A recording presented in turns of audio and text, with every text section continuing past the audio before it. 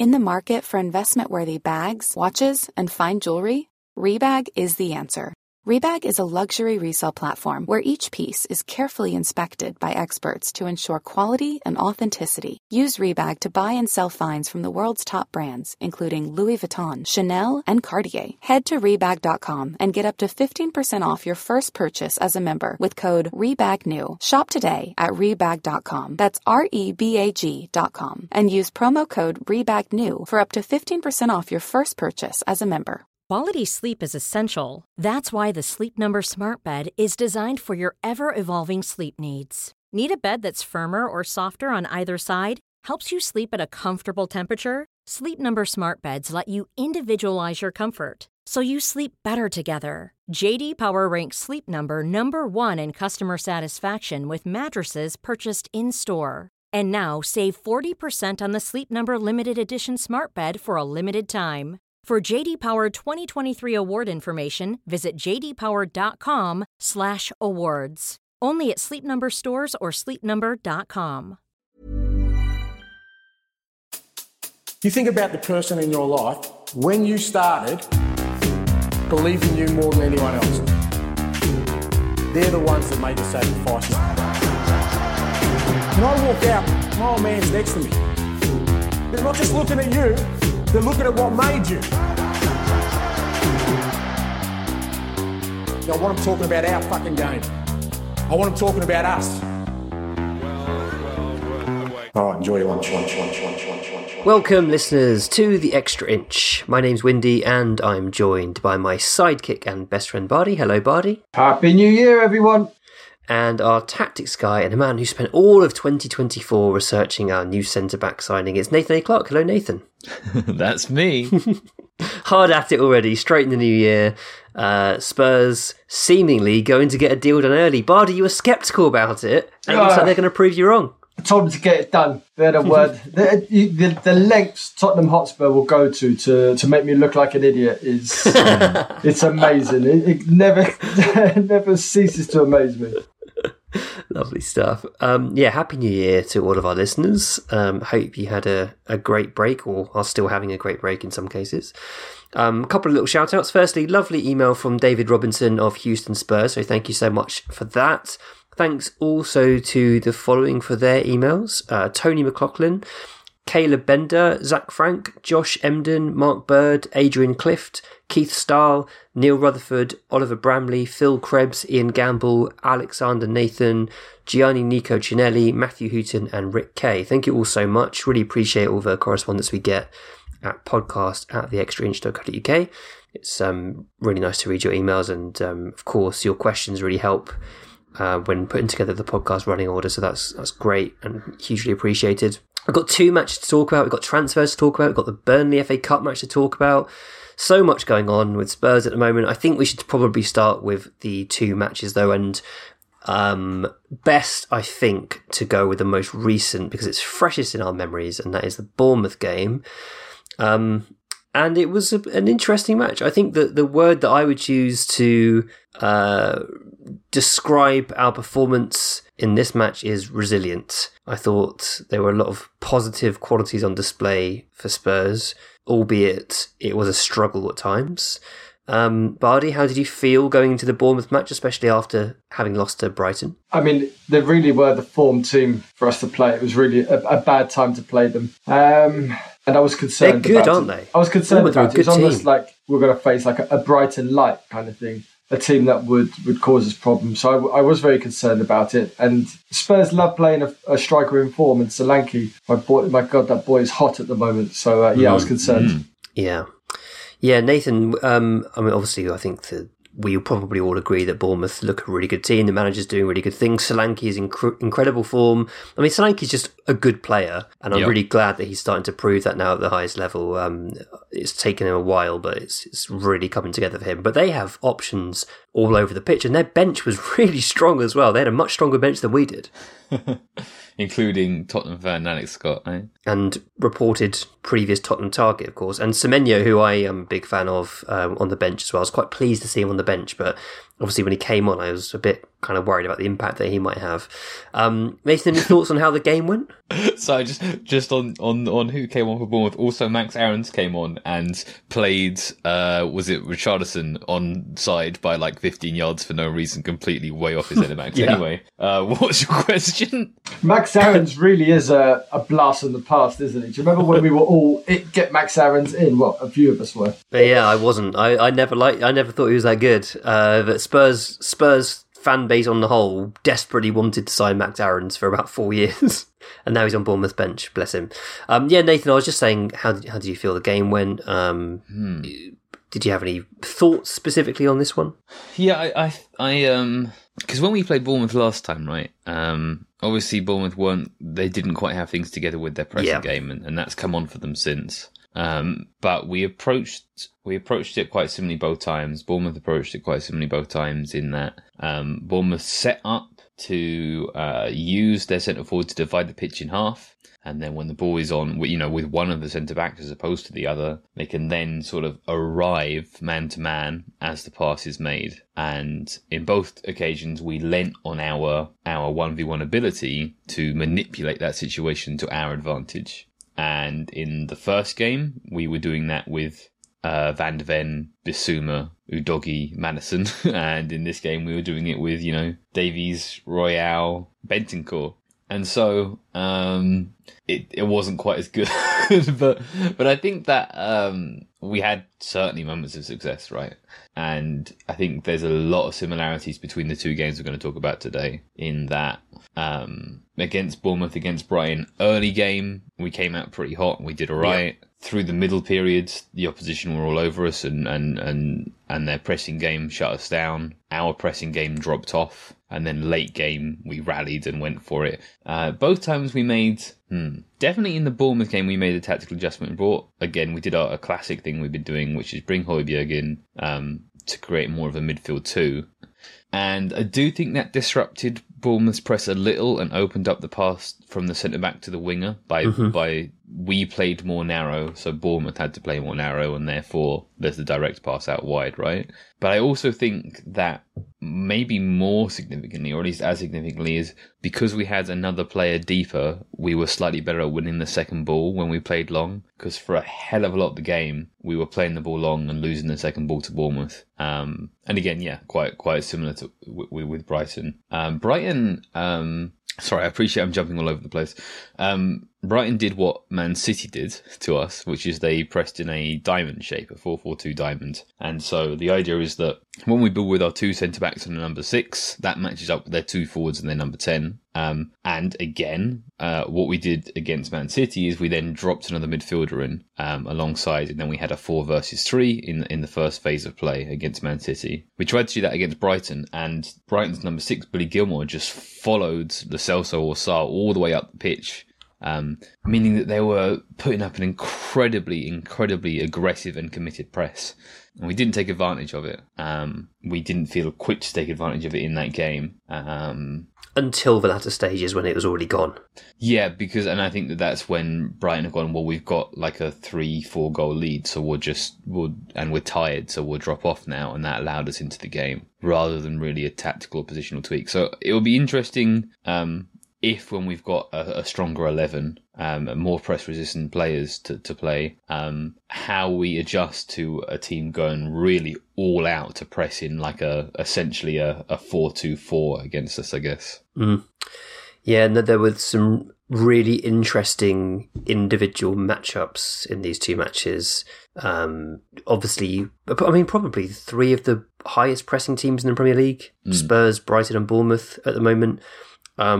And in our case, in particular, players playing with a lot of fatigue, players who haven't just played every game. A lot of them have played every minute of every game, and it's really telling. And I think the Brighton game was a story of fatigue to me, and I think Ange pretty much said the same post-match. Yeah.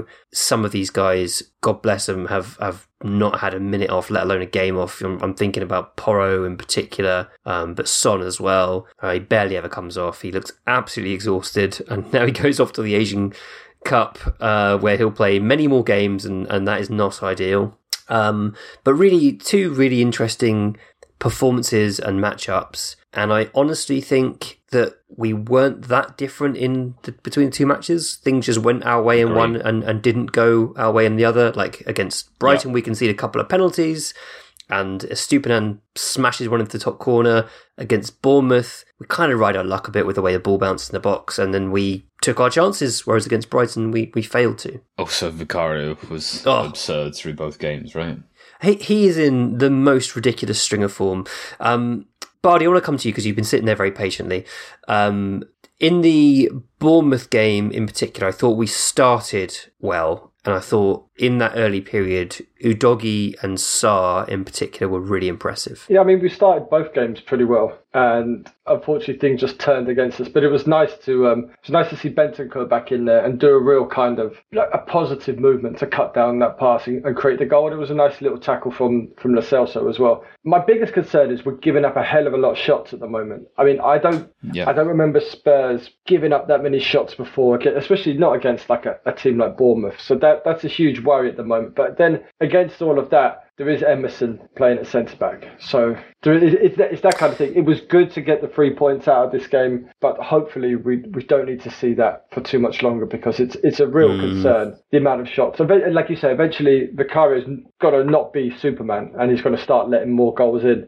Yeah. And I think that's a very reasonable observation, and I think when that happens, we can't suddenly turn on Vicario, because the performance levels at the moment are beyond anything that anyone could expect. Yeah, and against Brighton, it was two, especially the Kulusevski penalty. That was really stupid, and Lo Celso's, I think, was probably born out of a desire just to go get the ball, but it was a ridiculous challenge. Yeah, so I think the big difference between the two games is where we could like punch ourselves in the face against Brighton, we did, and against Bournemouth, we rode our luck, and ultimately Sonny scored a beautiful goal, and we're just a bit more clinical. But Richarlison when Richarlison missed that chance at 1-0, I was concerned that the game might turn on that, but it didn't, and these games will just become a footnote, a footnote in the kind of the history and the story of Postecoglou.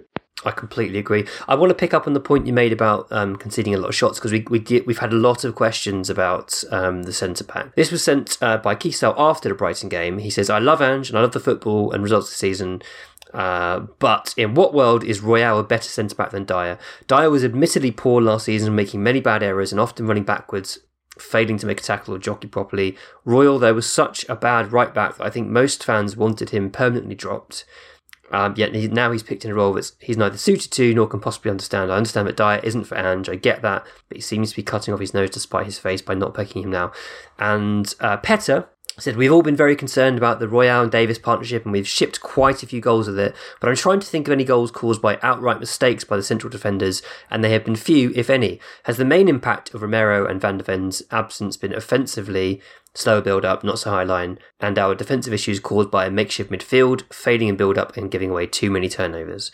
If it's okay, I'd like to have a stab at responding to those first. I think I've found... I mean, on Dyer, I do get it. I completely get why Ange has gone for Royal over Dyer, because we know Dyer's leaving. He's made it clear that he wants to leave at the end of the season, or before if he can. He tried to leave in the summer. He's running down his contract. And so it would be reasonable for Dyer to have checked out somewhat at this point, and for him not to be, putting his all in training or whatever.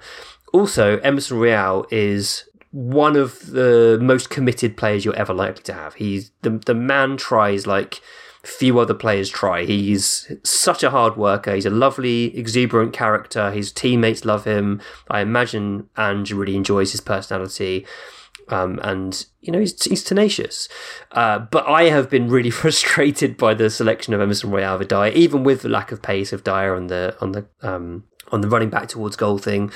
But I think personally the reason for the number of shots we're conceding is because Royal can't play centre-back. I think his performance against Brighton at centre-back is one of the worst Spurs centre-back performances I've seen for many years. And that's not his fault. He doesn't play centre-back. He hasn't chosen himself there. I blame Ange for this.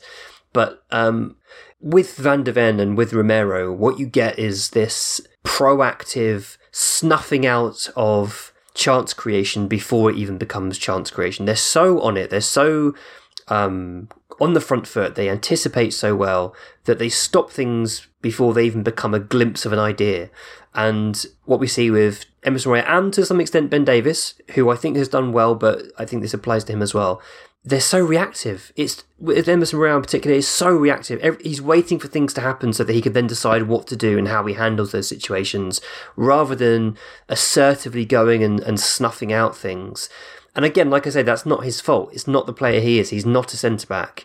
Even when he plays right-back, he plays in this reactive way. He loves to tackle, but he's always waiting for the ball to come into the player to then go in for the tackle. Whereas Romero's there. He's stopping the ball getting anywhere near the player in the first place. And it does make a huge difference. And I think we ended up sinking deeper and deeper as a result, and putting ourselves under a lot of pressure.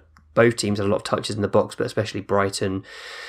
And I personally think that is the key reason for why we've conceded a high shot volume. And I think as soon as we get another centre-back in, I think things calm down a lot. And I think we'll notice a big difference. I agree with pretty much everything you said there about Dyer and Royal. It's not like they're booting the ball in their own net, or they're tripping up players and they're being the direct result, the direct cause of a goal we conceded. But I just think the general positioning is allowing opportunities to almost be created. And there was a couple of times Bournemouth just went long, and Emerson and Davies would totally misjudge the header, or they'd go for the header and not win it, or Royal would just kind of flick it to the wrong place. There's so many instances where a situation doesn't even arise because Romero or Van der Ven or a defender of higher quality just shuts it down. I think what you get with Dyer is perhaps you get this guy who can win a header here and there, but I think you get way less reactivity. So he's nowhere near as proactive. So Davies, Royal and Dyer, neither of them are proactive, but the difference is Royal and Davies have some form of reaction, have some form of ability to get back and recover. Whereas Dyer has no recovery. He goes for a night out. He's done for 5 days. He's done for 5 days. The thing that I think Dyer has over Royal though is the positioning, and Royal's positioning was honestly, I was watching some of his positions against Brighton thinking, has he even trained at centre back before? I mean, obviously he's not played there because it's not his role, but it looked like a fish out of water at times. It was better against Bournemouth, which shows that he's learning and growing, which is good. But that's what Dyer has. But it's a toss-up as to which is better, because obviously Royal has the recovery pace, like you say. Nathan, anything you want to add? One more thing, and every set piece is a madness with Royal and Davies in there. Perhaps Dyer would be better, but then I've always said the space behind Dyer is where I would like to live. So I don't think so. Get the big Romanian chap in, and let's start smacking some headers out of there. Who was it who just... It was a few weeks ago now, a team that we played quite well against, but they just obliterated us on set pieces. Villa would be the example of that game. But I think I feel fairly differently on this. So first of all, just on Dyer versus Royal, I think it's pretty much entirely about mobility and not really about anything else, to be honest. Which is, again, not to make out that I'm happy with Emerson Royal playing centre-back for us long term. That's just the state that we're in due to injuries and lack of depth and suspensions and fatigue and everything else. But fatigue, I think, is the main issue for us defensively as a whole. The reason that we've allowed Bournemouth to have a 35-minute period of the game where they're dominating possession, dominating territory, dominating shots, is not really due to our centre-backs. Again, defensively imperfect. I guess probably more importantly, their offensive limitations are what puts us into that position, right? So they're both decent ball players, but they're not Van der Ven and Romero, right? They're not super safe with it, basically. I think due to our sort of compounding fatigue issues, the fact that we are struggling to keep up our intensity at the moment we're doing sort of a 20-minute period at the start of the game and a half an hour period at the end of the game. That's been the pattern the last two. I think if we had Romero and Van der Ven in, we'd still be having those periods where we're dropping off. And I do accept that Van der Ven allows the pressure because of his incredible recovery pace, but I think there's fatigue in the front line. Richarlison looks tired, and he is someone who just is wild with how much intensity he plays with all the time.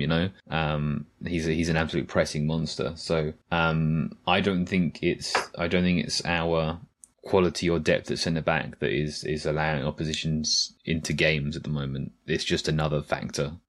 Interesting. I think we're playing deeper as a result of having these two at centre back. I think we're also just not backing up our press as effectively. I think they're nervous to do so because they don't have the proactive game reading abilities as our first choice centre backs, and I think that it all falls down because of that.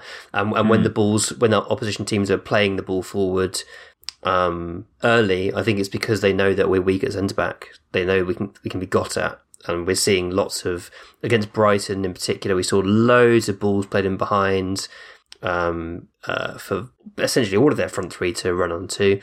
And we were terrified. And Porro, I thought, looked really slow on the recovery several times against Brighton, which I think is a sign of fatigue because Porro's not a slow player. You know who wasn't slow on the recovery? Udogie, who saved about 4 goals just with incredible recovery runs. So good against Bournemouth. I mean, he is incredible. Yeah. He is an incredible player because not only did he do that, not only did he save the day 3 or 4 times, sweeping back across, but he also was a real threat going forward as well. And it's not just him being a direct threat, it's his movement creates space for others. He's so intelligent off the ball. God, I need to do a deep dive into where he learned to play football because there's something special with this boy. He's Italian. We're born with that ability to defend and play football. That's where it is. Well, defend, but Bardi, your boy Sarr scored a lovely goal against Bournemouth. Really, really nice finish into the far corner. It kind of just opened up for him. I was screaming at my screen, pass, and then he took that extra touch, moved it wide, and it opened up the left side of the goal, and he picked out the corner beautifully, and he has just signed a new contract until 2030. I'm so happy. I really, really like him. I've had a thing for him for a while. I was in Milan when Conte played him and Skip in centre midfield, and he looked good, and I thought Conte was going to play him some more, but he didn't. He put the Viking straight back in. So it's really great that Postecoglou's put so much faith in Sarr, and I think he's delivered, man. He's scored 2 goals this season. I think he's been a little bit overworked. He's played with a ramshackle midfield around him, but he's great. And is he going to the Africa Cup of Nations? His injury it's not too serious, is it? Okay, so. Good. I'm glad because he looked really distraught at that. And even though I don't want him to go, I don't want him to miss out. I really like him, and I'm delighted that we've signed him and Destiny on long-term deals. We way overperformed our expected teenagers going off the pitch in tears in this game. Yeah. Yeah, I mean, when's that ever happened before? Sarr presumably was because of the threat of missing the African Cup of Nations. Yeah, man. Veliz, I guess, either knows he's got a really bad injury, or maybe he thought he was going to get the start against Burnley and is just devastated. Or his pain threshold is just really low. He looks in a bad his way. Kneecap had come loose, so that sounds pretty painful. Man. Your boy Højbjerg playing him through when he's only got one leg as well. When the pass was the other side, someone added me on Twitter and said, please mention this in the pod. So there you go. I honestly don't know what went through his mind. Like, how could he have missed that Veliz was down for that long and was limping heavily? It wasn't even like the most sensible pass anyway. Maybe. I think there's a case that you played to Veliz so that he can play it to Son. Yeah, I guess. I tweeted a screenshot of it last night, and people are upset that I'm being incredibly mean to Højbjerg. But to be honest, it's funny. it's funny that he would do that. You know, Højbjerg is a meme at this point. A lot of Spurs fans are over him completely, and it's best for all parties if he moves on. Having said that, I thought he was one of the only players against Brighton that actually showed up, and I thought he was really good when he came on against Bournemouth for the reason that you said, Nathan. I think the tactical switch that Postecoglou made was a masterstroke. Skip, when he came on for Sarr, was a complete mess. About his first 5 involvements were horrendous, and then we brought Højbjerg on and moved to a double pivot. And there were 3 benefits of that. Firstly, I think it really helps Skip settle into the game to have someone close to him and working in tandem with him. Secondly, I thought Højbjerg just added a degree of control to our midfield. And thirdly, it pushed Lo Celso further forward, where he was brilliant. I thought he really excelled as the sort of freer 10 in the latter half of the Bournemouth game. He was dribbling, he was creative passing, he was snapping into tackles, and he looked shot at the end as well. Understandably, he's not played much football. He looked absolutely gassed when he finally came off, but I was really, really pleasantly surprised by Lo Celso again. He's done well. We got this question from Alan Clark. He said, I only watched it on Twitter, but the Bournemouth game looked a lot like we got outplayed and hit them on the break twice in the second half. Given this was against a mid-table team at home, is this the birth of Antonio Postecoglou? Angonio. I think you'd probably go Angonio. Angonio. Yeah, I like that. What do you reckon, Nathan? Some... It was a little Conte, this game, or certainly periods. Maybe that's why I liked it so much. but you know, the good period where we actually got our counters off at all, but then you got the rally at the end. That's very Conte. Both games again. Yeah, I guess suggests a tiny bit of merit to the idea that it was the players all along, except that we've also seen these players play some pretty exceptional football this season, maybe in more preferred positions or surrounded by other players, or, you know, just for the opening 20 minutes of the game before they get tired, right? Yeah, it kind of is what it is at the moment. We know that what we can do and what we'll hopefully be back to with some more depth and so on later on in the season, with some more players in and some players back from injuries and suspensions. Yeah, decent counters though, to be fair. Like, it's not like there's not been any practice of counters, but then the way that we counter is very similar to the way that sometimes we just play our possession game fast. So it's all the same, really. Yeah, some really, really nice counter-attacking. I thought Johnson was very impressive in the Bournemouth game. I really liked his choice of crosses. I thought he struggled against Brighton, but came back strong against Bournemouth for me. So I think basically the difference between the two performances there is that, like, in the Brighton game, he received the ball our side of the opposition defence, whereas maybe in the Bournemouth game he received the ball more often through the other side of the opposition defence. And basically he's two different players in those situations. He really lacks any kind of confidence to take his man on, or other than when it's just a pure race. Yeah, when it's a straight foot race, but if he's got the ball to his feet already and the player's ahead of him, he doesn't try to invent a foot race that he could then win, right? Which is a shame, because I feel like he could potentially do that. The Gareth Bale thing. He did it against City, so he did it against Kyle Walker of all people. So if you can beat Kyle Walker in a foot race, mate, you know, give Max Aarons a go, I guess. Yeah, for sure. Yeah, he frustrates me, I think, when there's a defender in front of him, because, okay, he's not trying to take him on, but he's also not trying an aggressive pass. He's not trying to create room or whatever. He just looks to lay off the ball and therefore sort of responsibility as soon as possible, because I described him the other day on Discord as like a wide poacher, a fox outside the box. He's here in the squad for goals and assists, and he's not going to do a lot else. And when he doesn't get a goal and assist, he's going to frustrate us, which is interesting, because like kind of playing 2.5 players like that in the team at once is it's a bit much. It's a bit heavy on that end. I don't know, man. Like, I don't want to shit all over Brennan Johnson, because he's definitely a good player and he will get goals and assists, but we sure paid a hell of a lot of money and a homegrown spot for a player who won't really affect the play except for when he's through. But when he's through, he's good. Lovely cross again. That same cross for Richarlison. I think the thing about Johnson is he gets the ball so little that it's almost like when he gets it, we're expecting it. We're asking him to do a lot. So like only Richarlison has the ball less than Johnson. And it's almost like if he doesn't do something, if he doesn't do that cross or tap in at the back post, it's pretty much he hasn't been involved at all in the game.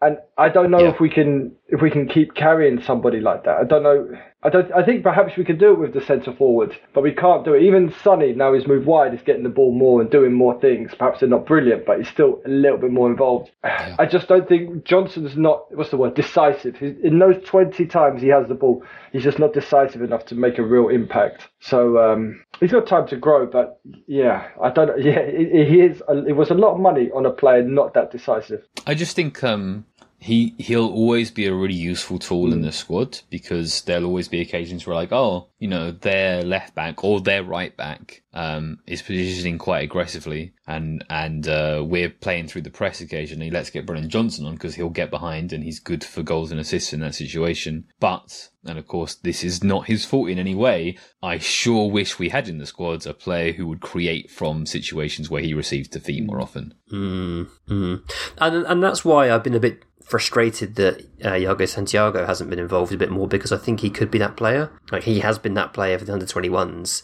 And yet when he's been on the bench, he's not even had the odd 5 minutes here to see if he can sort of compete physically.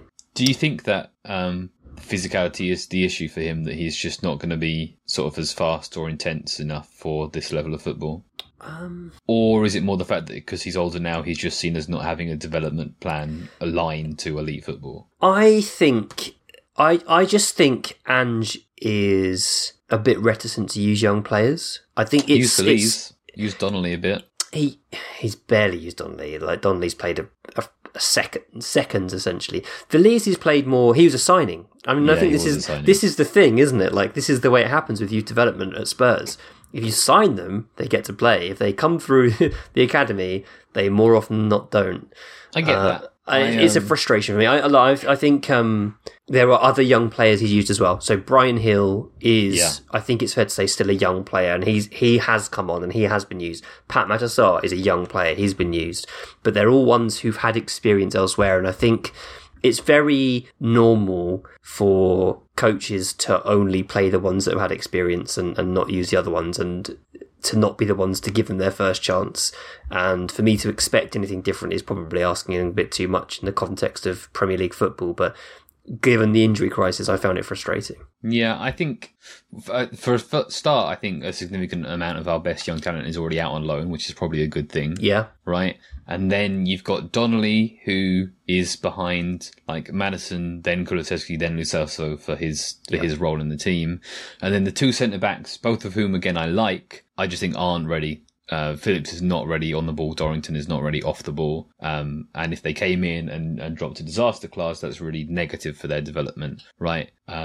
So I definitely get what you're saying on a larger scale, especially when we look beyond just Postecoglou. But I feel like the situation at the moment, you can kind of explain each and every one of them individually. Yeah. I guess, I probably at this stage rather see Santiago than Hill.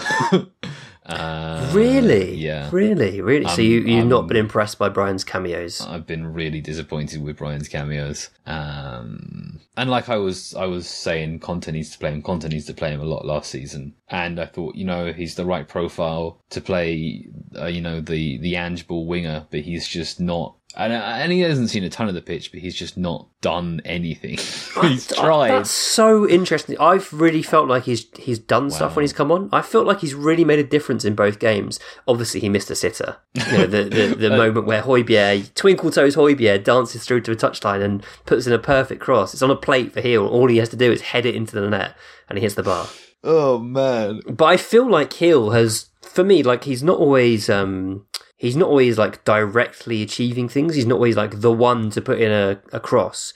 But I feel in both games he's come on and added like a real tenacity. He's increased the tempo of our performance, and critically for me, I think he's linked better with Udogie than Son has in either game. I think Hill is a relational player. He's like someone who can't do it by himself. He plays quick football with others who are close by him, and Udogie is the same. And I feel like they've got quite a nice little understanding that's worth keeping an eye on. I guess the thing there is that I'm looking for Hill to do things on his own, and as you say, he's looking to link up with someone else. I want him to take his man on, basically. I see him, like, obviously not in the same quality, but I see him more of a like Bernardo Silva type player than a Spanish winger.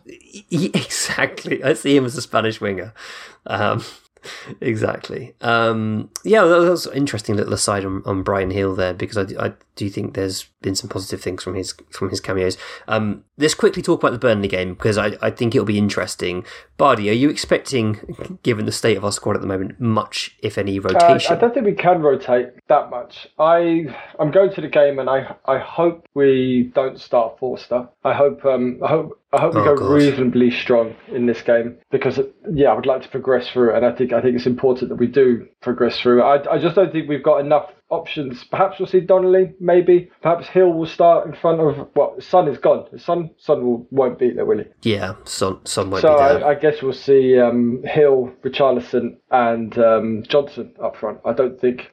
Or he could play Kulusevski, because he'll be back from suspension. But I would like us to go as strong as possible, to be honest with you. Yeah, I think I agree. I was looking back at the team selection for the EFL Cup match against Fulham, and it was Forster, Emerson Royale, Sanchez, Van de Ven, Davis, Skip, Højbjerg, Lo Celso, Solomon, Richarlison and Perisic. And frankly, a bunch of those players are no longer rotation options. They are playing, they're having to play as our first teamers. So the option to rotate just isn't really there, unless you think it's going to be, like you say, Hill, maybe Donnelly. I don't think there's going to be too many changes. Quite amazing from that starting lineup there is that they were hopeless against Fulham. They had no idea what they were doing. But I actually think that starting lineup now would be better than it was then. I think there has been some improvement amongst the players, especially. So I think if we were to play that team now, we would be, this is all right. That's probably our best starting lineup that we would have fielded apart from Forster. Put Vicario in, and we all would have been reasonably happy with that against Brighton and against Bournemouth. It's incredible. Some of these players have been on quite a little journey recently. For sure. Davinson Sanchez, though. He's better than Royale at centre back, and I think he's better. Yes, come on, you got to give him that. On the ball, though, he killed us in that game. I'm happy. Those players have improved. There's been a journey for some of those players. Yeah, that's what continued game time and playing around some better players does to them. But also, Davinson Sanchez will be killing us right now. If he was in the squad and therefore probably playing, he'd be killing us right now. I'd be all right. Yeah, because the thing is, it's not the passing ability, is it? It's the calmness in possession. Yeah, because I don't think... And centre-backs aren't really asked to pass that much. They don't really do a great deal of creative passing. They just... Romero does, but they don't have to, is what I'm saying. They can kind of just punch the ball into midfield and get away with that. But the critical key is similar to what Vicario has. It's the calmness on the ball. It's the willingness to wait for the moment to suck your man into you and then play the pass. This is a significant point of contention in my Dragusin scouting at the moment. Oh, really? Thinking through this process, yeah. Interesting. Okay, well, before we talk Dragusin, Bardi, I believe you have a question. Can you guess who I am? I'm a former Liverpool, Blackburn and Aston Villa player who played 50 games for Spurs. One of the highlights of my club career was actually beating Spurs in a cup final in 2002. Who am I?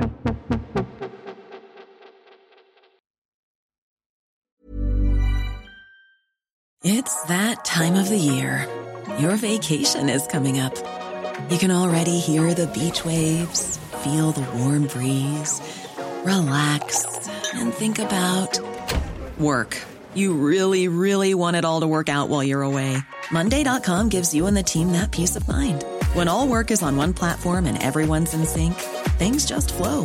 Wherever you are, tap the banner to go to Monday.com.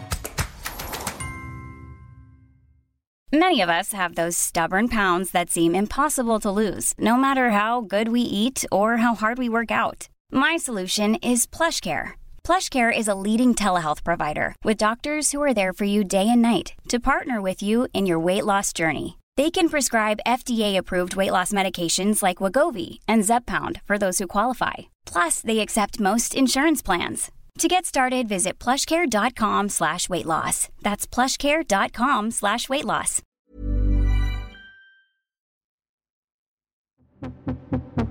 Liverpool, Blackburn and Aston Villa. I have more clues. I'll take another clue. Nathan, do you need another clue? Oh, I think I've got it. It's Brad Friedel. It's Brad Friedel. Well done, Windy. Oh, wow. Brad Friedel, who went on to become the oldest oldest player to represent Spurs in the Premier League in 2012. What were the other clues? That was my next clue. And then I was going to go, I'm a goalkeeper. And then I was going to really bring it in and say, I'm American, just in case we hadn't got there by then. Friedel in for the cup game versus Burnley, I reckon that's just the way. I mean, Forster and Friedel aren't too dissimilar.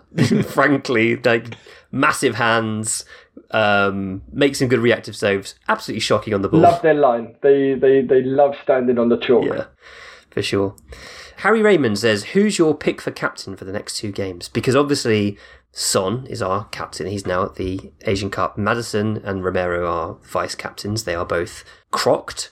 So we're down to bare bones in terms of the armband as well as the team selection.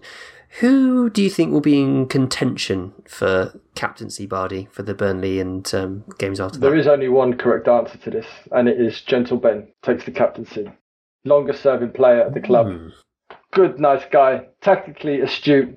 Give it to him. I've been really pleased with Davies' performances, but also, again, all the things we talked about before in terms of the space behind and how that might affect our play are relevant concerns. But in terms of what he can do, he's done it very well. In fact, I posted his polar on Twitter last night, and he's statistically significantly better at progressing the ball with his passes and carries than Van der Ven has been this season, whereas Van der Ven is much, much, much safer and secure and better under pressure, right? That doesn't surprise me, actually. Not too shocking. I guess the only thing with Davies is that maybe Van der Ven will be back soon, and then Davies will be back at the team. So then who would you go to? Vicario? Or Bentancur, maybe? Yeah, sure. I obviously don't know what their personalities are like. We're judging by how they seem to be on the pitch. Body language and their interviews with Milesy. So who knows what they're actually like as people. But Bentancur seems like a pretty articulate and passionate, but generally fairly calm footballer.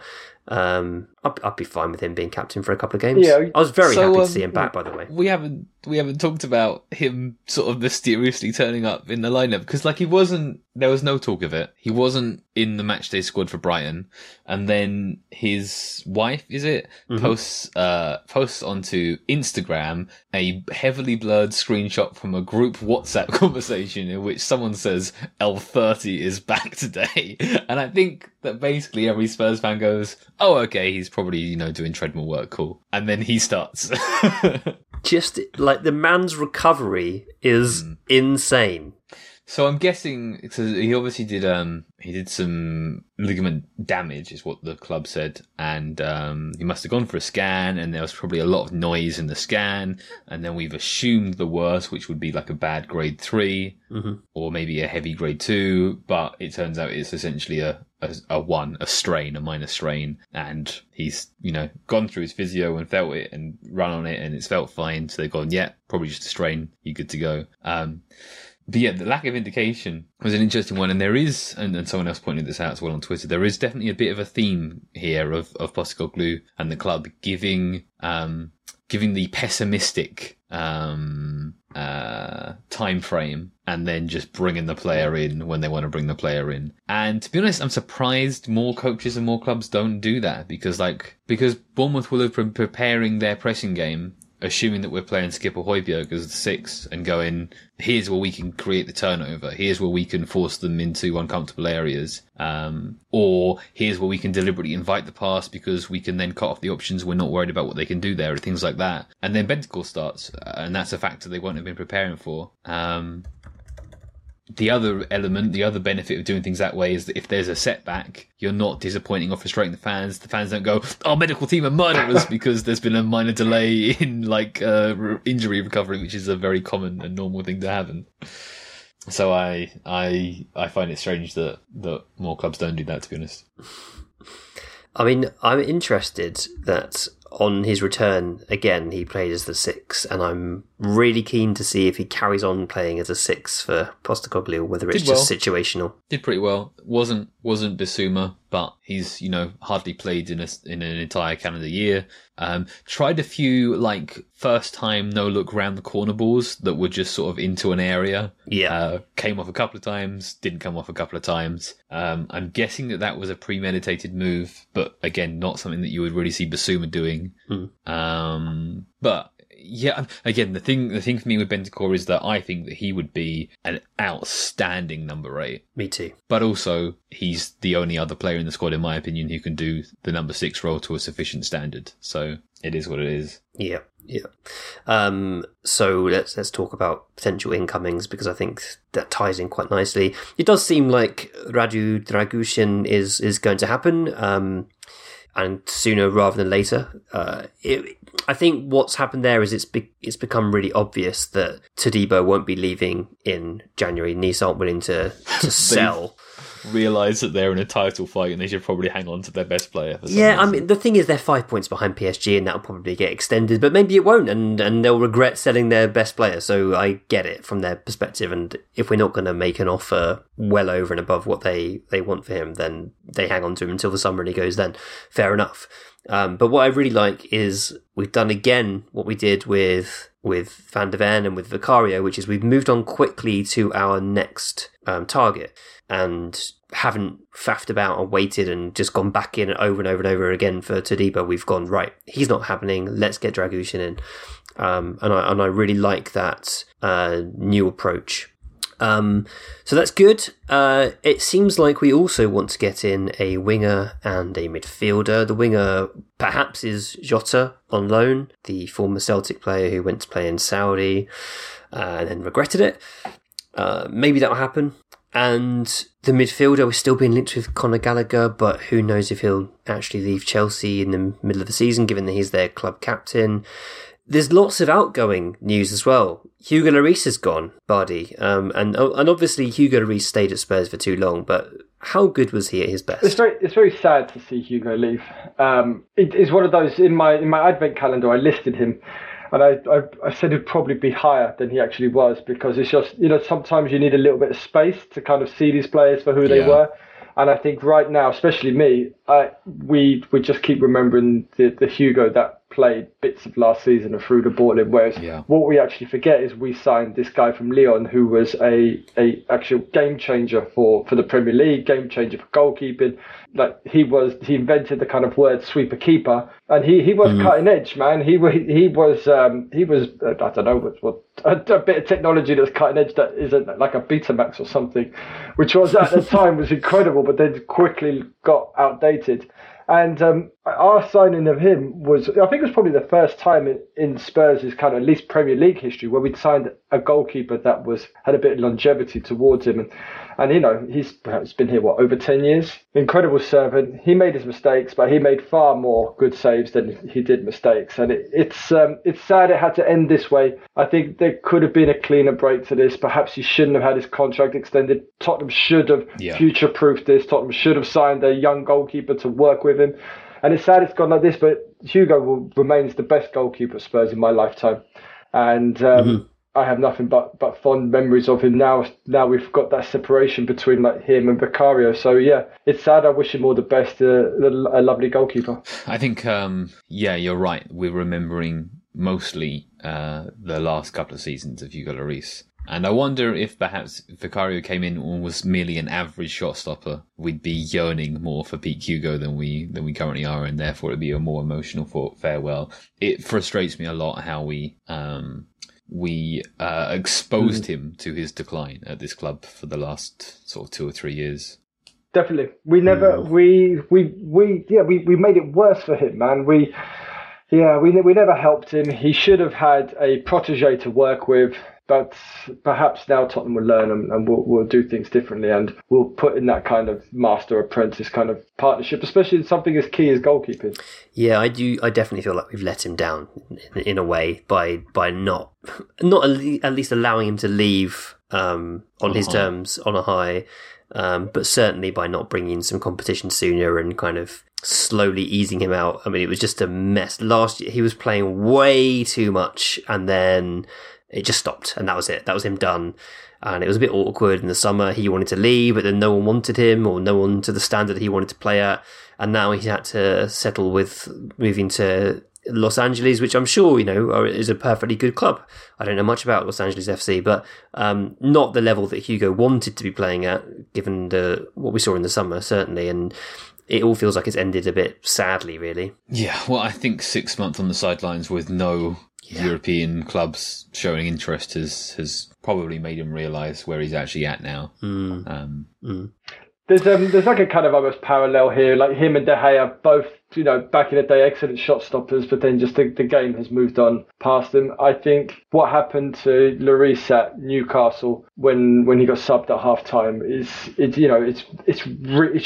shouldn't have ended that way, and we really he shouldn't have started, and it should, and just it's so sad for him. But a great servant who just give us 4 or 5 years of a bit of space, and then he'll come back at Spurs to do the halftime chats, be roundly applauded, and everyone will remember that the fact that he's our best goalkeeper in the last 25 years, 30 years. And if Vicario can go on to kind of hit the levels that Lloris did, it would be brilliant. Yeah, for sure. We also have Sergio Reguilon coming back in January from loan at Manchester United. The reporting seems to suggest that he will head out on another loan, that Man U just didn't want to keep him, I guess, because Luke Shaw has returned from injury and they now have Dalot, who's covering sometimes at left back as well. So maybe it's around need for them. Rather than anything to do with his performances in particular, because I think the fans really quite liked him. He, from judging from the United fans that I know and what I'd read on social media, they were quite keen on him. They should play Shaw at left centre back and keep Reguilon in the squad, in my opinion. But yeah, there you go. Yeah, I agree. There's repeated links of Højbjerg leaving, and I do think he'll leave in January, and I think that will then trigger something else in terms of us signing a midfielder, and whether that's Gallagher or not, I don't feel confident enough to say it at this point, but obviously we know Chelsea have significant issues with FFP, and Gallagher only has 18 months left in his contract, so it would seem like a quite opportunistic move. But there's definitely solid interest in Højbjerg, and it comes down to whether Spurs feel they can get a guaranteed deal at the end of a loan, I think, an obligation to buy rather than an option to buy.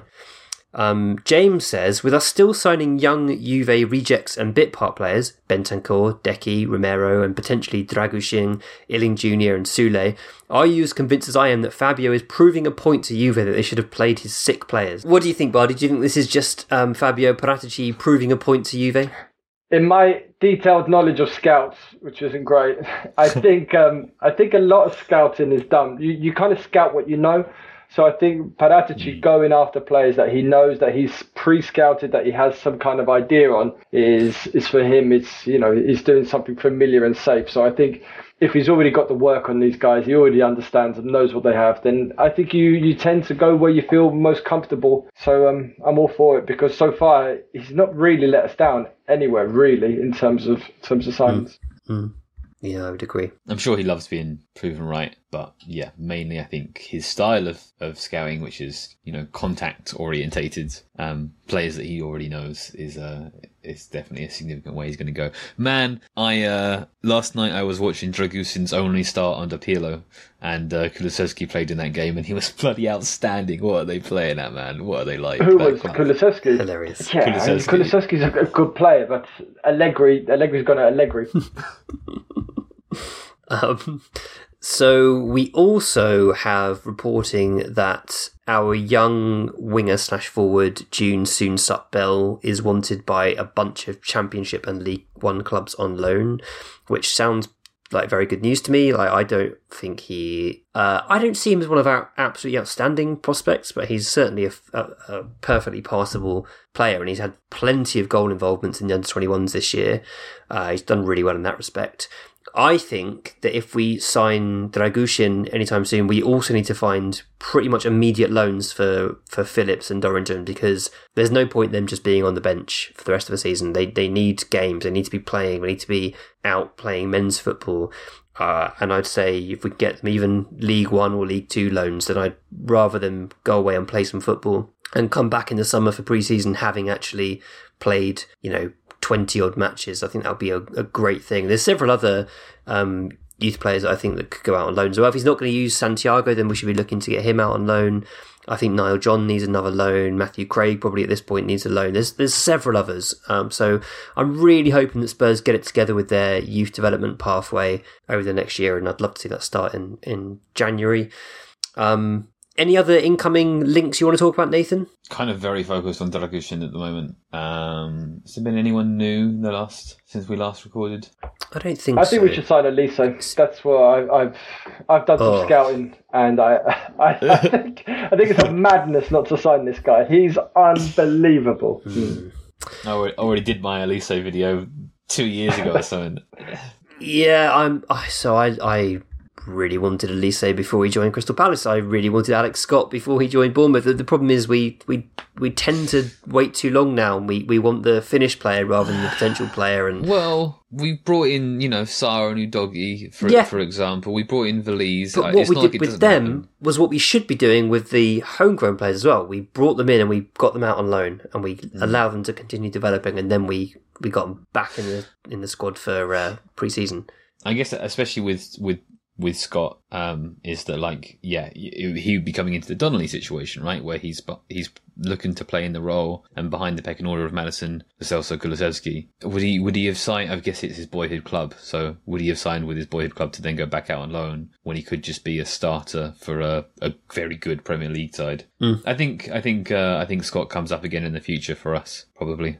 Yeah, I think so as well. But yes, will be much more expensive because of the chronology of it.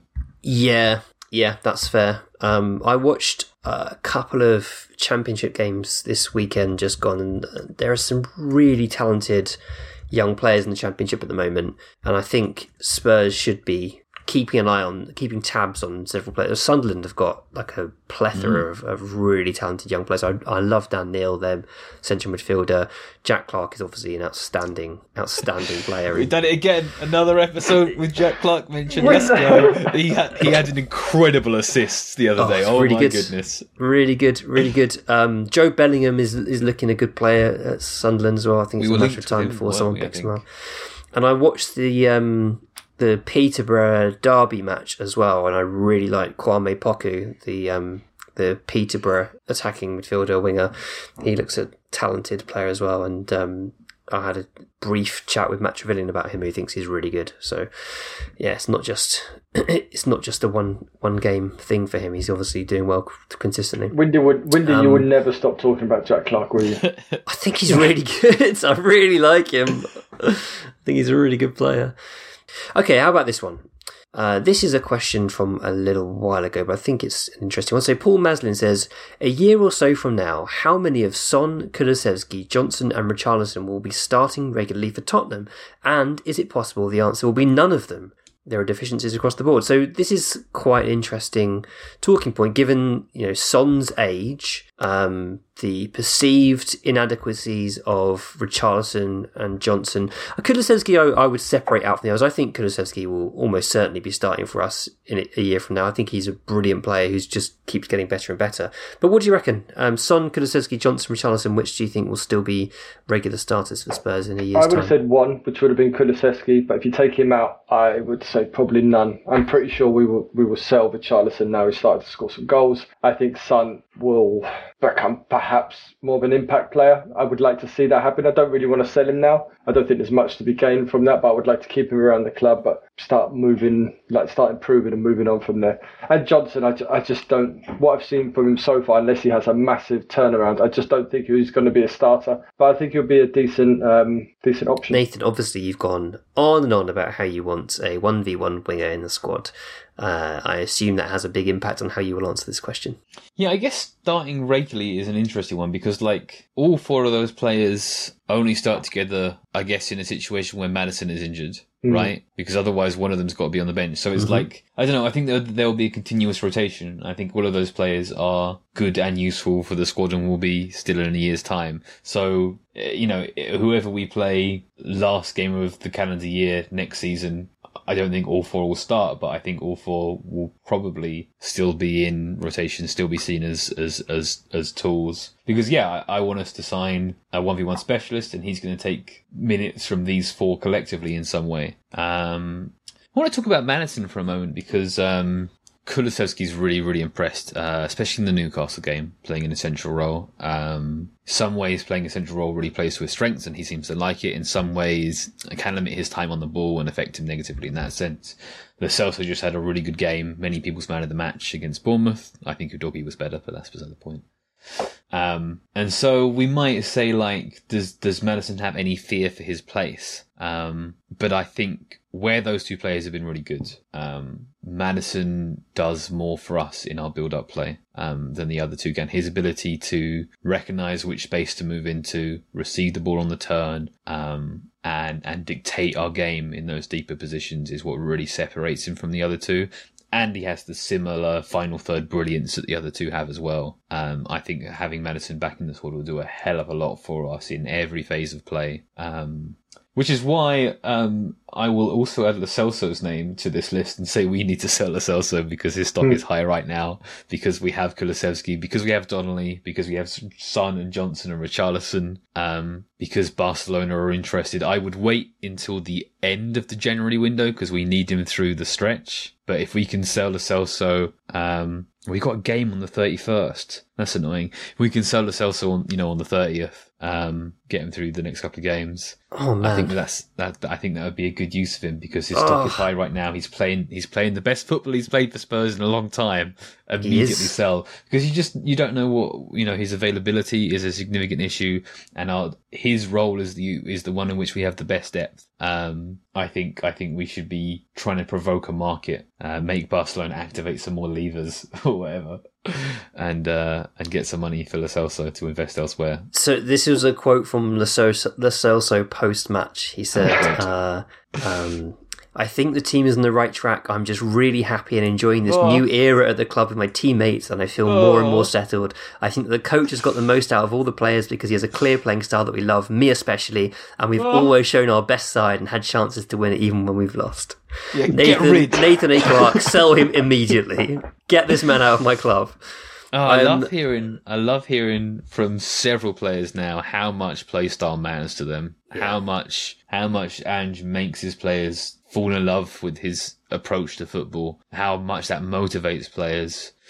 And I would sell Lo Celso if a good offer came in this window. I wouldn't sell him this window. I think I was in favour of selling him this window because I thought he wanted to go. But after hearing he's settled, I think the summer is the right time to move him on. But I do think I agree with you. It's the right time to sell him because, like you say, we've got Maddison, we've got Kulusevski. We'll probably have signed Gallagher or someone of a similar profile. We've got Donnelly coming through. We've got Alfie Devine coming back from loan. There's plenty of attacking midfield options there, and yeah, I do think a player that we can only rely upon to be fit for half the season, who has significant value in Spain, is a player worth cashing in on. Yeah, for sure. I don't fall into this kind of trap of propaganda like you, Windy. So I would quite happily sell him. But I think the difference between like him, Kulusevski, and then Maddison is I just think Maddison opens up the pitch more for us. He's one-footed as well, but he's not kind of that one-footed like the other two. I think he gives us more in build-up, definitely more in long-range passing, and he'll just do different passes compared to Kulusevski. I like Kulusevski in the middle, but I don't think he's quite there yet to be. He's a great rotation option, but he's not there yet as a starter. I really agree with that point about Maddison. I think he will use his weaker foot more than Kulusevski and Lo Celso will, but also he uses all parts of his strong foot, and I think that opens up many more passing angles. I think there's an argument that James Maddison is our best player, to be honest. Certainly he's in the top 3, and he will elevate us significantly when he's back. I think he was absolutely outstanding at the beginning of the season and was really making us tick. The thought of him being back in the team at the end of the month is a very, very exciting prospect now that a lot of the other players have improved and we've clicked into this style. God, we're going to have such a strong end to the season this year. All these players coming back, and yes, they've been out for a while, but I think I'm just very excited about the fact that they've come back and they've rested. That they might have had injuries, but the minutes aren't in their legs, and they'll be nice and fresh and good to go. And God, we're going to be a hell of a team to watch. You have been listening to The Extra Inch with me, Windy, my sidekick and best friend, Bardi, and our tactics guy, Nathan A. Clark. If you like this, there's plenty more at patreon.com/The Extra Inch. Production is by Nathan A. Clark. Our logo, artwork and website are designed by Creighton Miller. Our music is by David Lindmer. You can find him on Instagram at David Lindmer. Do check him out, he's great. Follow us on Twitter and Facebook at The Extra Inch. Email us at podcast@theextrainch.co.uk. Subscribe, leave us a rating and a review. And most importantly, be sure to tell all of your Spurs friends. Shout out to the X-Subs, we love every single last one of you. And of course, come on you Spurs.